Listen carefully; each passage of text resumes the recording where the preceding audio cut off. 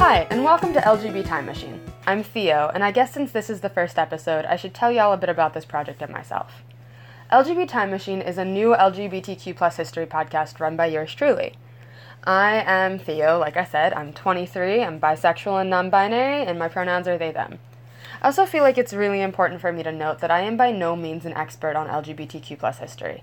I'm just someone who's interested in studying it and sharing that knowledge with the world. I have a BA in history and creative writing, and I've been writing about LGBTQ plus history and just history for the last 4 years. I spent a huge amount of time researching and writing, and it made me realize how little of our history is widely known or talked about. And that is so important because we as a community need to know what led us to this point, need to know about the conversations and the events that made us the community that we are today. So here we are. Also, a huge shout out to my friend Blake for coming up with the name LGBTimeMachine. So LGBTQ history is an extremely broad topic, and my hope is to put out episodes that each focus on a specific aspect or event in history to help shed some light on it. My hope is to cover events from all aspects of history, not just from the United States.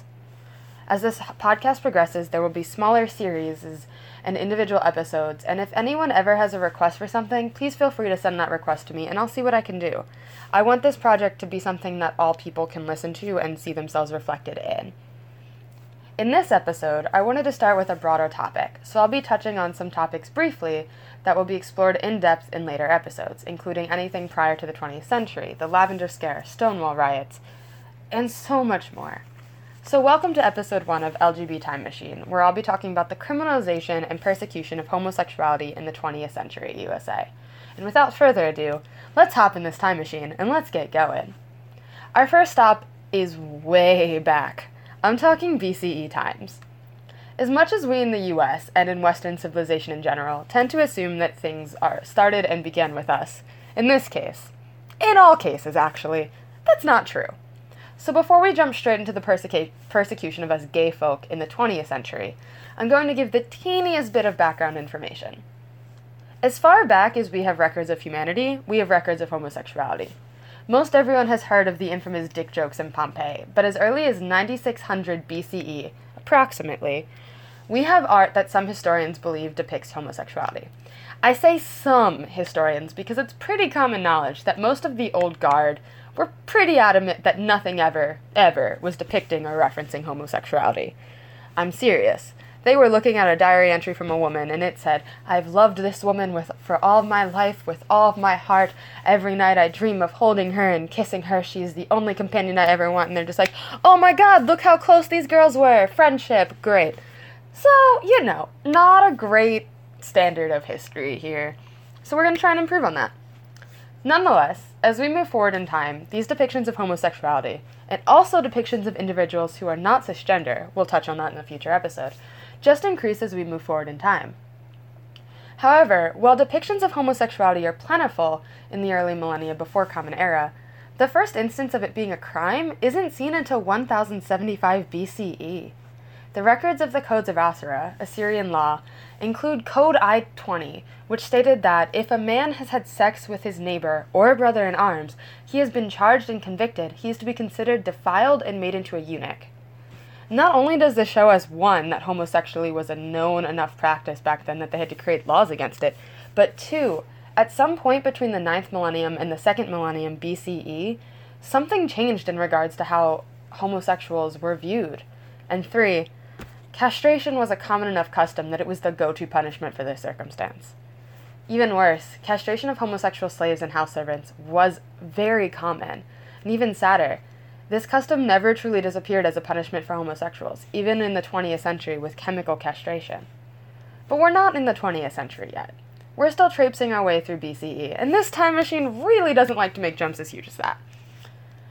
The next moment of note takes place in the 5th century BCE. Sometime before 486 BCE, the Book of Leviticus was written. And I'm pretty sure most everyone is familiar with this, but I'm talking about written in the Torah, what a lot of people call the Old Testament, predating the Bible. Leviticus included gems such as, "You shall not lie with a man as with a woman, it is an abomination," 1822. And also, the idea that, if you do, you should be put to death. So, in 486 BCE, Darius I adopted the Holiness Code of Leviticus for Persian Jews. Darius I was kind of a big deal. He was the first Persian ruler certain to have been a Zoroastrian, and he placed the Jews in positions of power and encouraged the restoration of their destroyed main temple and the adoption of a statute book to govern their reorganized community. This included the Holiness Code of Leviticus. It is here that the death penalty for certain forms of homosexuality appears for the first time. So he's kind of big deal and, uses his power to persecute gays, because what else do you do when you're in charge? So following good old Darius I, homosexuality also received criticism from some Greek philosophers. They believed it was perverse and wrong, mostly on the basis that it did nothing to further humanity as a species. Given what we know about the Greeks and Romans, I think it's safe to say that their criticism wasn't taken to heart. But this just serves to enforce the idea that homosexuality wasn't always taken kindly to. The persecution of homosexuals continued throughout BCE and CE times. We're going in the future now. Great Britain. It's exciting stuff.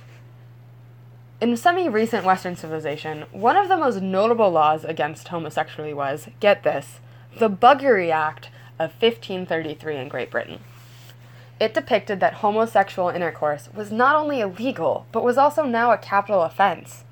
The offenders being hereof convicted by verdict, confession, or outlawry shall suffer such pains of death, and losses and penalties of their good chattels, debts, lands, tenements, and hereditaments, as felons do according to the common laws of this realm. The Buggery Act remained in place in some form or another until 1861, when sodomy and buggery were downgraded from being capital offenses, with the Offences Against Persons Act. However, sodomy and buggery were still illegal in Great Britain and Wales until 1967. But at least you couldn't be killed for it. Silver lining and all. See, the United States colonies weren't exempt from this either. The colony of Virginia enacted a military order criminalizing male sodomy as a capital crime in 1610. No man shall commit the horrible and detestable sins of sodomy upon pain of death. The military order ended in 1618, when martial law was terminated upon the change of control in the Virginia Company. However, sodomy was still illegal. In fact, in 1625, a man named Richard Cornish was hanged in Virginia for forcibly sodomizing a man working aboard his ship, Ambrose.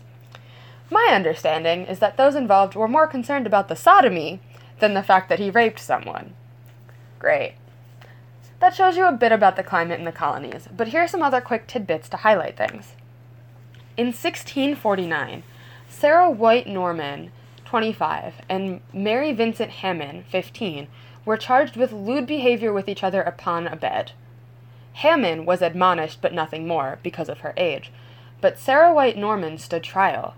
She had to make public acknowledgement of her behavior and was warned not to behave so in the future. However, she lived approximately 6 to 10 more years after this trial. In 1655, the Connecticut colony passed a law against sodomy and lesbian intercourse, and in 1792 a Virginia law was passed that said, that if any do commit the detestable and abominable vice of buggery with man or beast, he or she, so offending, shall be adjudged a felon and shall suffer death in the case of a felony without the benefit of clergy. So I mentioned these instances to demonstrate that the laws didn't just target gay men, but all LGBTQ plus individuals, to show the climate towards homosexuality was prior to the 20th century. There are also a lot of cases of people who were cross-dressing and stuff, and it just wasn't a great time to be gay or in the community. Now that we've glanced over some stuff, I guess it's time to talk about the persecution of LGBTQ plus people in the 20th century, because that's what we're here for. Not that that's necessarily exciting to talk about, but it is important to talk about. There is so much content in the 20th century, so please recognize that this is just an overview with some specifics mentioned as opposed to an in-depth surgery. As I said at the beginning, future episodes will be touching on things with a lot more attention to single aspects, events, and their ramifications, whereas with this episode, I wanted to cover a more general, overall history, of just to give ourselves a launching off point. So here's hoping that works out in the end. We've calibrated this metaphorical time machine, and the year is 1903, and we find ourselves in New York City. Some people might already be familiar with this, but we're going to be talking about the Ariston Hotel bath raid. The Ariston Hotel bathhouse was the site of the first U.S. recorded raid on a gay bathhouse by the New York City police. For those unfamiliar, bathhouses played a large role for gay men in the early 20th century. This was in part because gay bars as we know them didn't really emerge until the late 1930s, making the bathhouses the epicenter of activity for urban gays. Urban gays. That sounds like a cool band. Sorry, yeah. Back to this. George Chauncey, author of Gay New York, highlighted the cause for their popularity when he referred to the New York City bathhouses as the safest, most enduring, and most affirmative of the setting in which gay men gathered in the first half of the 20th century. To the gay men in New York City, bathhouses were rare spaces where they could be alone and where they didn't have to share spaces with hostile outsiders, as described by Brian Donovan, author of Respectability on Trial. He also wrote that bathhouses were perceived as protective places where men could meet other men for sexual encounters without fear of being blackmailed or persecuted. The Ariston baths were located in the basement of the Ariston Hotel and had been operational as early as 1897. The baths were described to have a swimming pool, a steam room, a hot room, 4 cooling rooms with leather and wicker cots, and visitors could also find an exercise room with gym equipment, a place to purchase drinks and cigars, and a parlor to socialize in. So it had everything they needed. Like other bathhouses, the Ariston Hotel baths was thought to be safe. However, in early 1903, the police started infiltrating the baths secretly. The official police raid took place on February 21, 1903, at the order of Police Commissioner Green. Thomas Phelan and Norman Fitzsimmons were the 2 officers in the establishment on the night of the 21st, and historians know that Fitzsimmons had visited the bath for surveillance on at least 2 other occasions. This wasn't a random, raid. This was planned. According to Brian Donovan and Thomas Phelan's court testimony, a man named Rocker Bennett attempted to seduce Phelan and invited him into another room so that Bennett could give him a very pleasant time. And although Fitzsimmons attempted to join them for surveillance purposes, he was rebuffed due to his physical appearance. Throughout the night, more undercover officers joined Phelan and Fitzsimmons, and all recounting witnesses said about many instances of oral and anal sex taking place, most acts on or around the cots in the cooling room. It's said that 78 men were found there, and anywhere from 11 to 37 were arrested for felony or disorderly conduct. So, there's a lot of discrepancy here, and part of it is just it happened so long ago. But also, multiple newspapers and magazines reported entirely different numbers, so it's unclear which report is wholly accurate. The Minneapolis Journal, for example, reported 26 arrests. The New York Sun only reported 11 felony arrests, and a third paper reported that 60 men were detained, but only 14 had been arrested. So nonetheless of how many arrests were actually made, we do know that some of them went to trial. And these trials tell us a lot about what the attitude was in the early 20th century. So a couple of court records are still available for those interested in reading them, and I will link to them on my on the site. So the defense for this had a couple of arguments, depending on who was on trial. One defense argued that some cases that upright anal sex was physiologically impossible. This was seen in the People v. Kriegel, which was supported by the testimony of Dr. Pierre A. Seigelstein, who said that the angles involved made anal sex absolutely physically impossible, and that the couches in the Ariston baths were too low for anal sex to take place, an argument that was also seen in the People v. Galbert. The defense also attempted to prove their client's heterosexuality at every turn. We saw this in the People v. Schneidel and the People v. Bennett. In the case of People v. Caldwell, the defense also targeted Thomas Phelan and the other police officers in the room. This is a quote, saying, "Yet shameless to everything, shameless to the witnesses there, to the officers, to everybody in that room, the defendant walks in, and the sheet comes off of him, and not a word is said about him before, as to any act of any kind or character that would reflect upon him, and he stands before those officers, watching him, with his penis erect. Is it true? Is it credible? That is what I want to ask you." He argued that most men would be too embarrassed to have public sex, and as men of good character, Would Officer Phelan and Fitzsimmons have been able to stand so close to Caldwell and Bennett while they had anal intercourse if he was truly an upstanding moral man? Not only did this call into question the events, but it also called into question the characters of the police. Are they meant to be defending our city? Are they meant to be good, moral, upright men if they watched two men have anal sex and did nothing to intervene? So that was the big question that they asked. Caldwell's lawyer also attempted to highlight his masculinity by recounting how his client had resisted arrest and fought back, something a feminine homosexual would never do. Yeah, he threw a couple punches, he spit on an officer, he resisted arrest. That was their entire basis for saying he clearly can't be homosexual because homosexual men aren't masculine. Just that perception tells you a lot about how society viewed gay men at the time. Nonetheless, Caldwell and all of the others mentioned were all found guilty and sentenced to over 7 years in prison. A judge involved in the case is attributed for saying this: "We cannot disguise the fact that any reference to the testimony in this case must necessarily be very unpleasant and disagreeable. It affects the very self-respect for ourselves and regard for our humanity. It brings to mind a species of horror to think that any person, any human, being endowed with intelligence, with reason, would be guilty of such horrible practices." I think that says it all. The attitude that the police and the judge and everyone else held towards homosexuals at the end of the century, or at the turn of the century, was kind of horrific. They compared homosexuals to animals, saying that anyone with intelligence, with reason, would never behave like this. And that attitude wasn't only towards gay men, y'all. It was towards anyone in the LGBT community.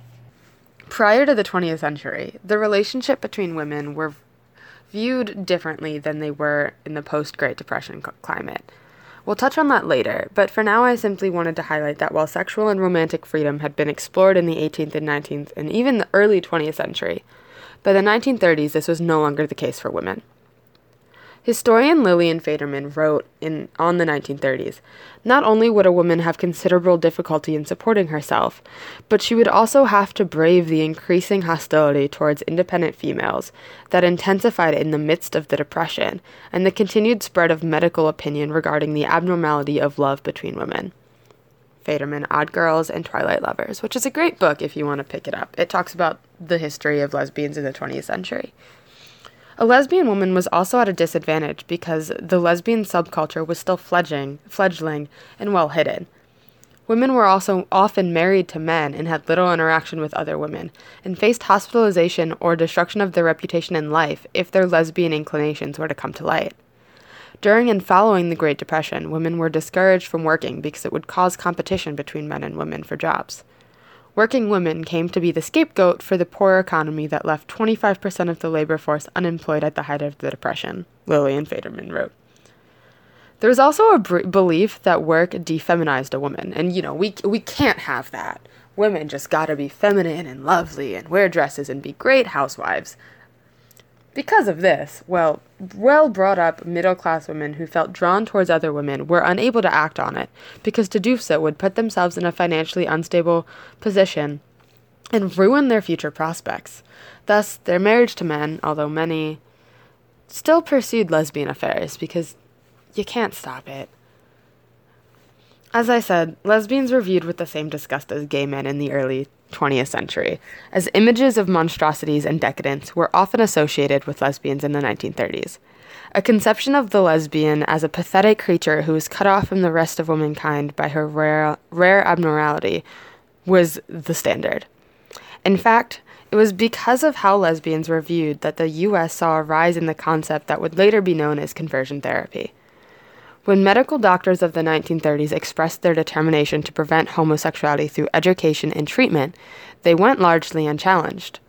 Homosexuals, the doctor said, remained at an immature level of social adjustment and could not hope to achieve maturity as long as they were homosexual, Lillian Faderman wrote. And no woman would come forth to contradict these beliefs without fear of psychotherapy or doses of hormones or the removal of one of their adrenal glands. They kind of put everything in a sticky situation, because if you love a woman, you want to show that woman you love her, you're risking your life you're risking your reputation, you're risking your financial stability, you're risking basically everything. And at that time, that was a risk that not a lot of women were able to take, at least not openly. But moving on. I feel like this would be a really crappy survey of history in the 20th century if I didn't at least touch on World War II, so that's our next stop.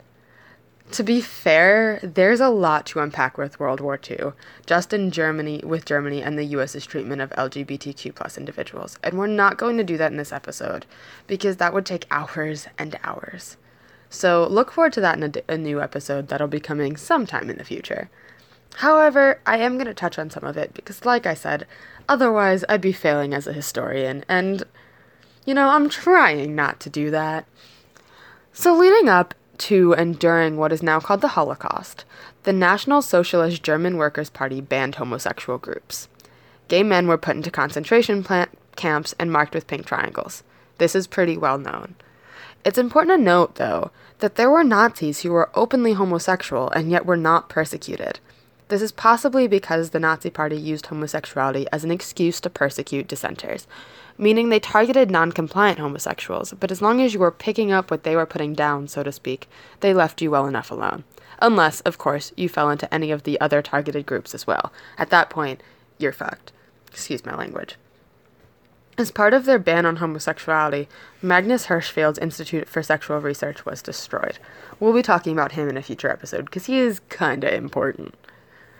I also want to note that after the Holocaust ended, many homosexual survivors were forced to carry out their sentence in the camps.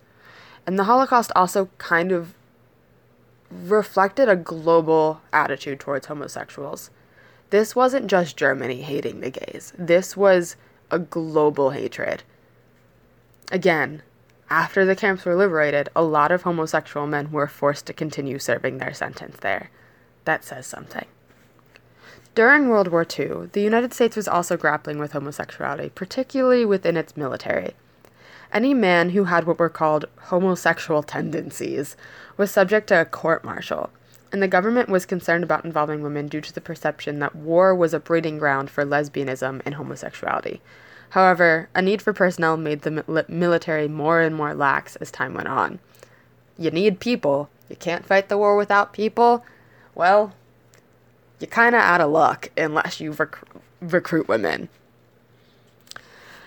In fact, many officers were outright told to ignore lesbian activity because they needed women for the reasons highlighted by Johnny Phelps to General Eisenhower. This is a pretty well-known quote. But in the 1940s, the Army conducted an investigation into lesbian activity in the Women's Army Corps. General Eisenhower tried to ferret out the lesbians in the WAC. Johnny Phelps responded, saying, "Yes, sir. If the general pleases, I will be happy to do this investigation. But, sir, it would be unfair of me not to tell you. My name is going to head the list. You should also be aware that you're going to have to replace all the file clerks, the section heads, most of the commanders, and the motor pool. I think you should also take into consideration that there have been no illegal pregnancies, no cases of venereal disease, and the general himself has been one to award good conduct commendations and service commendations to these members of the WAC detachment." To which the general just said, "Forget the order." It got to the point that the military put out the sex hygiene lectures, a series printed for military officers that told circumstances of war and a young woman's removal from familiar surroundings could result in lesbian behavior. Officers were told to take action against lesbianism only insofar as its manifestations undermine the efficiency of the individual concerned and the stability of the group. And the lectures recommended that two lesbians whose behavior was disruptive should be administratively split, but they should not be discharged. Again, frankly, it boils down to the fact that the military couldn't afford to lose so many personnel. Not during a war. Not at all. But, at the same time, the 1940s also saw a rise in the concept of the lesbian sicko who needed to be cured, ergo the rise of conversion therapy in the United States of America. By the 1950s, conversion therapy, especially for lesbians, was a booming business. In 1952, the American Psychology Association listed homosexuality in their first edition of the Diagnostic and Statistical Manual of Mental Disorders as a sociopathic personality disturbance. Isn't that great? That did get removed later on, but just so you guys know, it had a bit of time being listed as a mental illness, and that definitely impacted everything that happened in the next, 2 decades. So yeah, the listing of homosexuality as a mental disorder helped shape the atmosphere in the 1950s and led to the persecution of homosexuality within the U.S. government in what is now called the Lavender Scare. Before homosexuality was listed as a mental illness, however, before the United States involvement in World War II, there was a man named Sumner Wells who would unknowingly cause the Lavender Scare in a whole lot of trouble. This man, he's a name to know, and yeah. Sumner Wells worked in the State Department as the Undersecretary of State, and he worked closely with Franklin D. Roosevelt. Wells had gone to the same school as FDR, had been a page at FDR's wedding, and they were really close friends and colleagues. He was involved in setting up the United Nations, with the negotiations during and after the invasions of Cuba, Honduras, and the Dominican Republic. Wells experienced a great deal of success due to his solid grasp on world affairs, the fact that he spoke several languages, and that he was known as a diligent worker. 2 Washington columnists, Alsop and Kintner, described him as a tall, powerfully built, beautifully tailored man with a glacial manner and an expression which suggests that a morsel of bad fish had somehow or other lodged itself in his mustache. Lovely. Wells experienced trouble on September 7th of 1940. He was on a presidential train to Alabama for the funeral of William Bankhead, who was the Speaker of the House of Representatives. On that train, he drunkenly tried to seduce several Pullman porters. A similar incident occurred again weeks later. FDR, a close friend of Wells, tried to excuse Wells' behavior and attempted to retain the man's position. He failed, though, mostly in part because of a man named William Bullitt.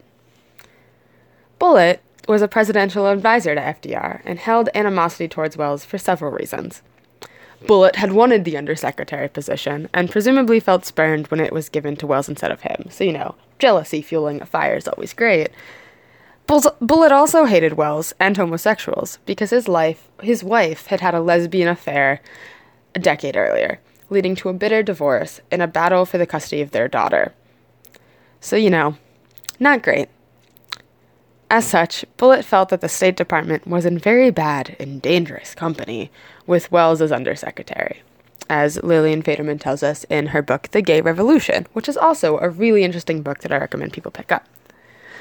Bullitt approached FDR with a sheath of documents regarding the Pullman Porter affair, hoping to get Wells fired, and instead, FDR handed the papers back and was like, dude, I know. This isn't new information. Thanks for the receipts, but you're the last to know. And even when Bullitt countered that Wells could open the way for criminal charges or political scandal, FDR didn't care. He'd already assigned a bodyguard to Wells to ensure that the situation was never repeated. And he, being the President of the United States, was pretty confident that no newspaper would report on the issue, and he could stop any criminal charges from being filed. So when FDR refused to listen, Bullitt went to the Secretary of State, Cordell Hull. Hull resented Wells for his connections to the president. Again, a lot of bitterness fueling this. But so Hull ordered the Pullman Porter papers to be passed along to one of FDR's adversaries, the Republican Senator Owen Brewster of Maine. Brewster threatened FDR with a senatorial inquiry unless Wells was fired. FDR didn't want to fire Wells. Wells heard of it. He stepped down because he's not about to get his good friend FDR in shit. And, at that point, the secret was out. A fun fact, though, as told in Lillian Faderman's book, The Gay Revolution. Later, Bullitt was running for mayor of Philadelphia and asked FDR for an endorsement, at which point in time, FDR was like, fuck you. But he didn't just say that. He, instead, said, "If I were the angel Gabriel, and you and Sumner Wells should come before me seeking admission into the gates of heaven, do you know what I'd say? I would say, Bill Bullitt, you have defamed the name of a man who toiled for his fellow man, and you can go to hell. And that's what I tell you to do now." And to the Democratic leaders of Philadelphia, Roosevelt said, "Cut his throat." And so Bullitt lost the election.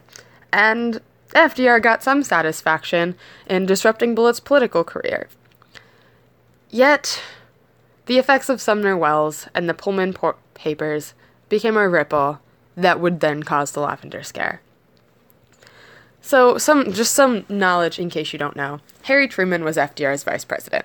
FDR died in April of 1945. Truman took the presidency. This inherited presidency came with animosity towards the right and their campaigns against creeping socialism. This is what Roosevelt had suffered, and now Truman was facing it. To succeed as president to get reelected in 1948, which, let's be real, most presidents really only care about reelection, Truman knew that he had to show himself to be a good Cold War warrior as any conservative Republican or Southern Democrat, as Faderman wrote. On March 21st, 1947, Truman signed Executive Order 9835, the Federal Employment Loyalty Program. This order established review boards with all government agencies in order to fire any employee and refuse hiring of any job applicant who was suspected of being disloyal to the U.S. This wasn't necessarily targeting homosexuals. This was the beginning of the Red Scare. However, within the Red Scare is the Lavender Scare. It was John Purifoy, and I don't know how to pronounce that. That's French. I don't speak French, so I'm really sorry, John Purifoy, because I'm butchering your name. But yeah, he did the targeting. He was the assistant to the Undersecretary of State named so in 1946. Purifoy was a self-made man born in South Carolina and grown up on a farm while supporting himself as a night cashier at a restaurant while he was young. He is the epitome of the American dream. He worked his way up from an elevator operator in the U.S. Senate building, and he just kept climbing. He was a clerk in the State Department during the Wells affair. He'd witnessed the fear within the State Department that homosexuals might be blackmailed by foreign powers to give up the U.S. secrets. So now, as the assistant to the Undersecretary of State, he saw how lax the department was, and he received permission from the Secretary George Marshall to handle the homosexual problem within the State Department. Purifoy investigated a single man whom he suspected might have similar proclivities to Sumner Wells. He forced the man to turn over all of the names of the homosexual employees that he knew of. This is standard. This is the Red Scare tactic. Tell us all of the communists. Tell us all of the homosexuals. And then you go to them and they say, tell us all the homosexuals. Tell us all the communists. And then you have a list that's very long of a lot of people who may or may not be a homosexual or a communist. And at this point, I hope most people are familiar with the Red Scare and how all that went. But yeah. Eventually, he was promoted to position of Undersecretary of State for Administration, which was the third-ranking position in the entire department. And from then, his power and this investigation into homosexuals grew. In 1950, Dean Acheson, the successor of George Marshall, was called before a Senate Appropriations Subcommittee, with Purifoy accompanying. He was bombarded with questions of his loyalty to the U.S., all because Acheson wasn't quick enough to condemn a friend as a communist spy. Again, lots of names being thrown out. Not sure how truthful anyone's being at this point, but there's hysteria. The U.S. government is like, oh my god, the communists have invaded. Oh my god, we're fucked. So they're kind of coming down on this man. So in the hopes of, giving his boss a break, Purifoy attempted to speak. Whereupon, he revealed to them that the State Department had removed 203 people deemed security risks to show, look, we're doing a great job. I don't know why you're coming down on him or me, because we are doing God's work here and removing these homosexuals and these communists. He said 91 of that 203 were believed to be homosexuals. This, of course, sparked a new panic and wave of investigations into the possibility of homosexuals within the U.S. government, because, What the fuck? What do you mean, 91 homosexuals? How dare they? So, at one point during questioning, a man named Lieutenant Roy E. Blick, he's like a well-respected man. He was not being questioned because they, thought he was gay. It was just, he was there. And he said, out of your 18 years of experience, they asked, how many homosexuals do you think there are in the District of Columbia? To which Lieutenant Roy E. Blick responded, there are 3,750 perverts employed by government agencies. He'd later admit that this number was a guess, so, he pulled that out of his ass. But the hysteria of the media had already taken hold. Soon newspapers were reporting that there were 6,000 homosexuals on the government payroll, if not more. Blick stated during his interview with the Senate subcommittee that perverts were susceptible to betraying the government secrets because all one would have to do would be to threaten to expose them as a pervert, and they would do anything within their power to avoid that. Because again, if you came out, your reputation and your life was ruined. You would not be able to get a job. You would not be able to marry. Your friends would ostracize you. It would ruin everything. So, there's trouble. They think that homosexuals are easy targets to communists. Almost immediately following his inauguration, Dwight D. Eisenhower signed Executive Order 10450, which was signed in 1953, which barred homosexuals from working within the federal government because they believed that LGBTQ+ people were depraved, and that depravity made them more likely to be communist sympathizers and also security risks. We get this information from Naoko Shibusawa's The Lavender Scare in the Empire of Rethinking Cold War Anti-Gay Politics, which is also a really interesting article to read if you want to know more about the Lavender Scare, and we are going to be going in-depth into that in the next episode. Approximately 5,000 homosexuals were fired during this time period. The removal of these homosexuals from the government is known as the Lavender Scare. The Lavender Scare also led many businesses, none of whom were connected to the government, to attempt to root out homosexual employees as well. There were national committees that sprang up whose sole purpose was investigating current and potential employees for homosexual tendencies. This is like a background check on steroids. They would know anything they wanted to know, and they went for it. And if there was even a suspicion that you were gay, you weren't getting hired or you were fired. So not only did the Lavender Scare affect the government employees, it affected the national landscape of the job market. At the same time as the Lavender Scare, the U.S. also saw an increase in bar raids and arrests of individuals engaging in homosexual behavior. For the most part, this began with Dr. Lewis Miller and Arthur Lewis Miller and the Miller Act. Dr. Arthur Lewis Miller was a physician who theorized that the homosexual cycle of uncontrolled desire, which were as regular as women's menstrual cycles, because the homosexual can't control himself, the doctor told the Nebraska State Medical Association that science must step in. Because, it's like your period. You're like a werewolf, a weregay.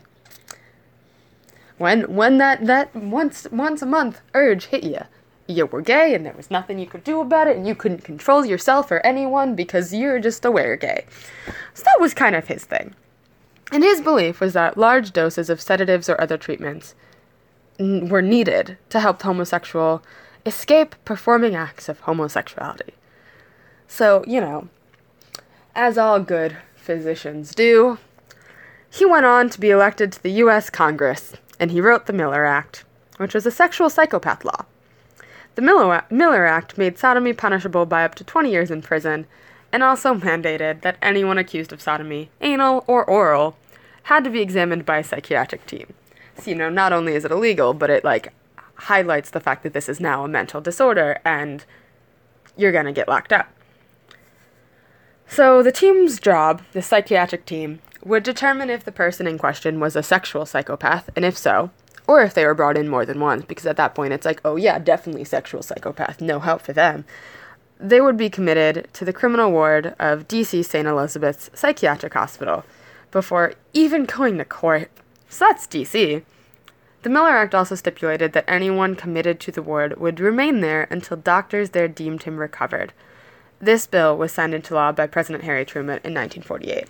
So, at the same time as the Lavender Scare beginning, at the same time as all of this, homosexualities are already being targeted by the law because, again, we're gays and sexual deviancy, sexual psychopaths, and all of that shit. And the thing about it is, like I said, once you were put in a mental institution, the only people who could free you were the doctors who put you there in the first place. Very shitty. Very bad. Not great. So, instead of talking about each individual state and city to discuss how they handled the homosexual problem, I'm going to focus on one state, just to kind of give a general overview of it. You'd think this would be New York, but since I already talked about the Ariston bathhouses, I'm going to cross the country, and we're going to talk about California. I think California is interesting. One, because they're now seen as, like, the gay haven of the country. Like, they're liberal, they're California. It just seems like a place that would be more open. But no. They created a place called Atascadero State Hospital, and again, I cannot pronounce things, and I'm very sorry. But this hospital was constructed in 1954 in California. It was a maximum security psychiatric prison where mentally disordered male lawbreakers from all over California were incarcerated.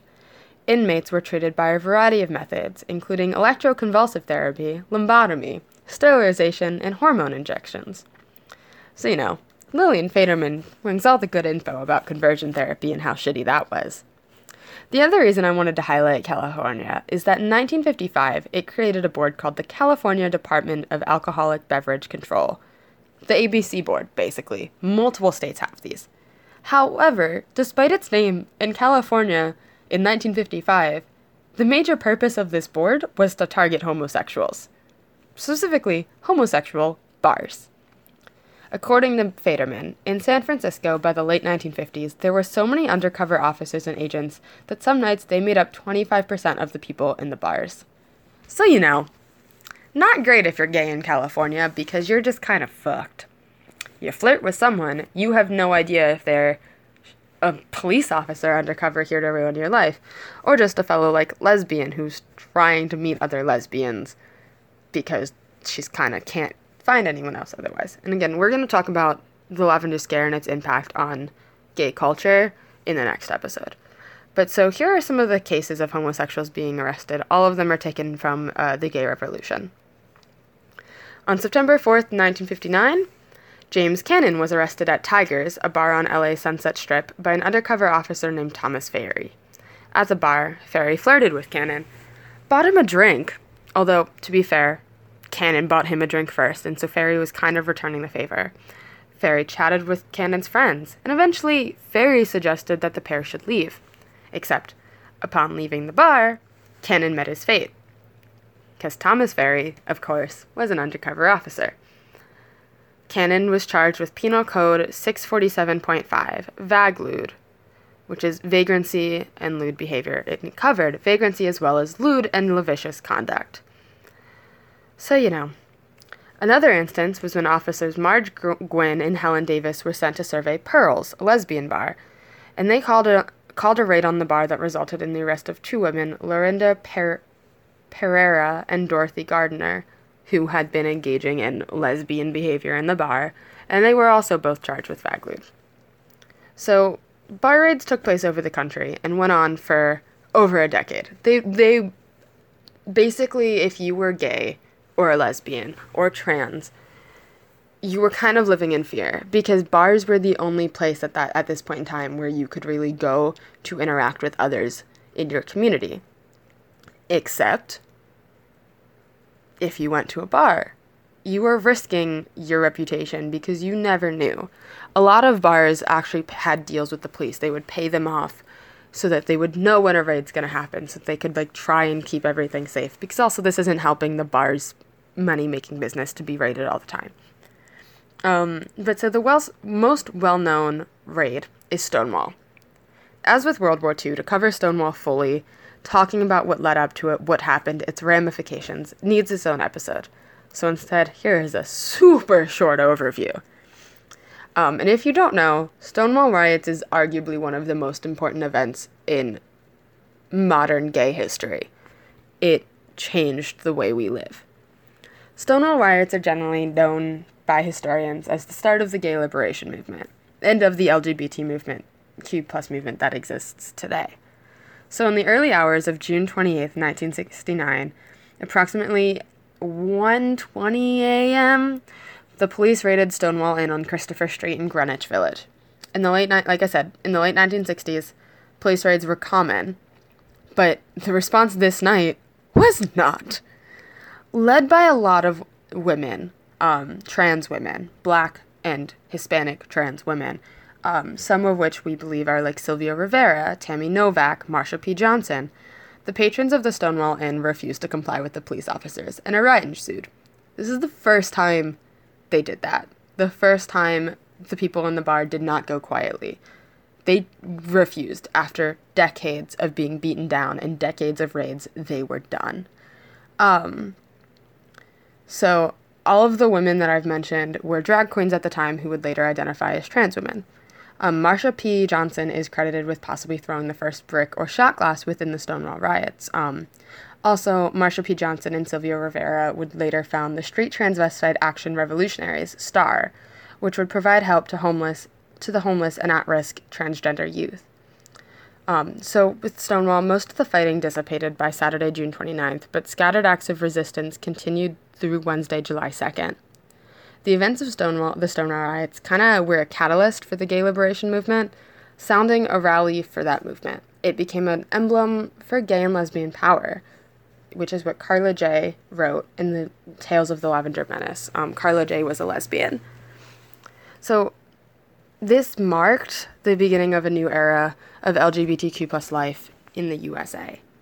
So that's where we're going to leave off tonight. So there you have it, folks. Our time machine is a bit puttered out at the moment, so we're going to stop here with the promise of Stonewall and everything that came after looming over the horizon. I hope you found this episode informative and not too boring and not like it dragged on too much, and that it's inspired you to consider the sheer depth of LGBTQ+ history and maybe do some research on your own. As I said at the beginning, I am by no means an expert, just someone with an interest in talking about what I know and bringing more of our history to light. Because I feel like, again, history repeats itself, and when you don't know what your history is as a community, it's harder to move forward, and we find ourselves falling into these cyclical debates and arguments over stuff that, like, has already happened 30, 40 years ago, and we need to look at that stuff to keep moving forward. So something important to note, I did a fair amount of research into this episode and quotes and cited things, and I tried to cite my sources throughout, but I'm also going to have a completed works cited list available for anyone to check that, which will be posted with this episode, as well as listing the books and articles I used under the further reading tab. So definitely check those out if you're like, oh, I'm interested. Where's a good jumping off point? Those are great. And just to give you something to look forward to, some of the episodes include upcoming episodes like the homophile movement, the Lavender Scare and its impact on LGBTQ+ culture, which had a big impact in, like, gay bars and stuff, so that's exciting.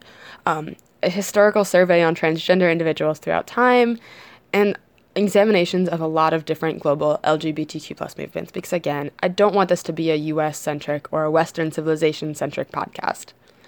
But yeah, this has been LGBTimeMachine with Theo. Thanks for coming aboard and joining me on this adventure. Hope to see you again soon, but until then, love and light to you. Have a great day.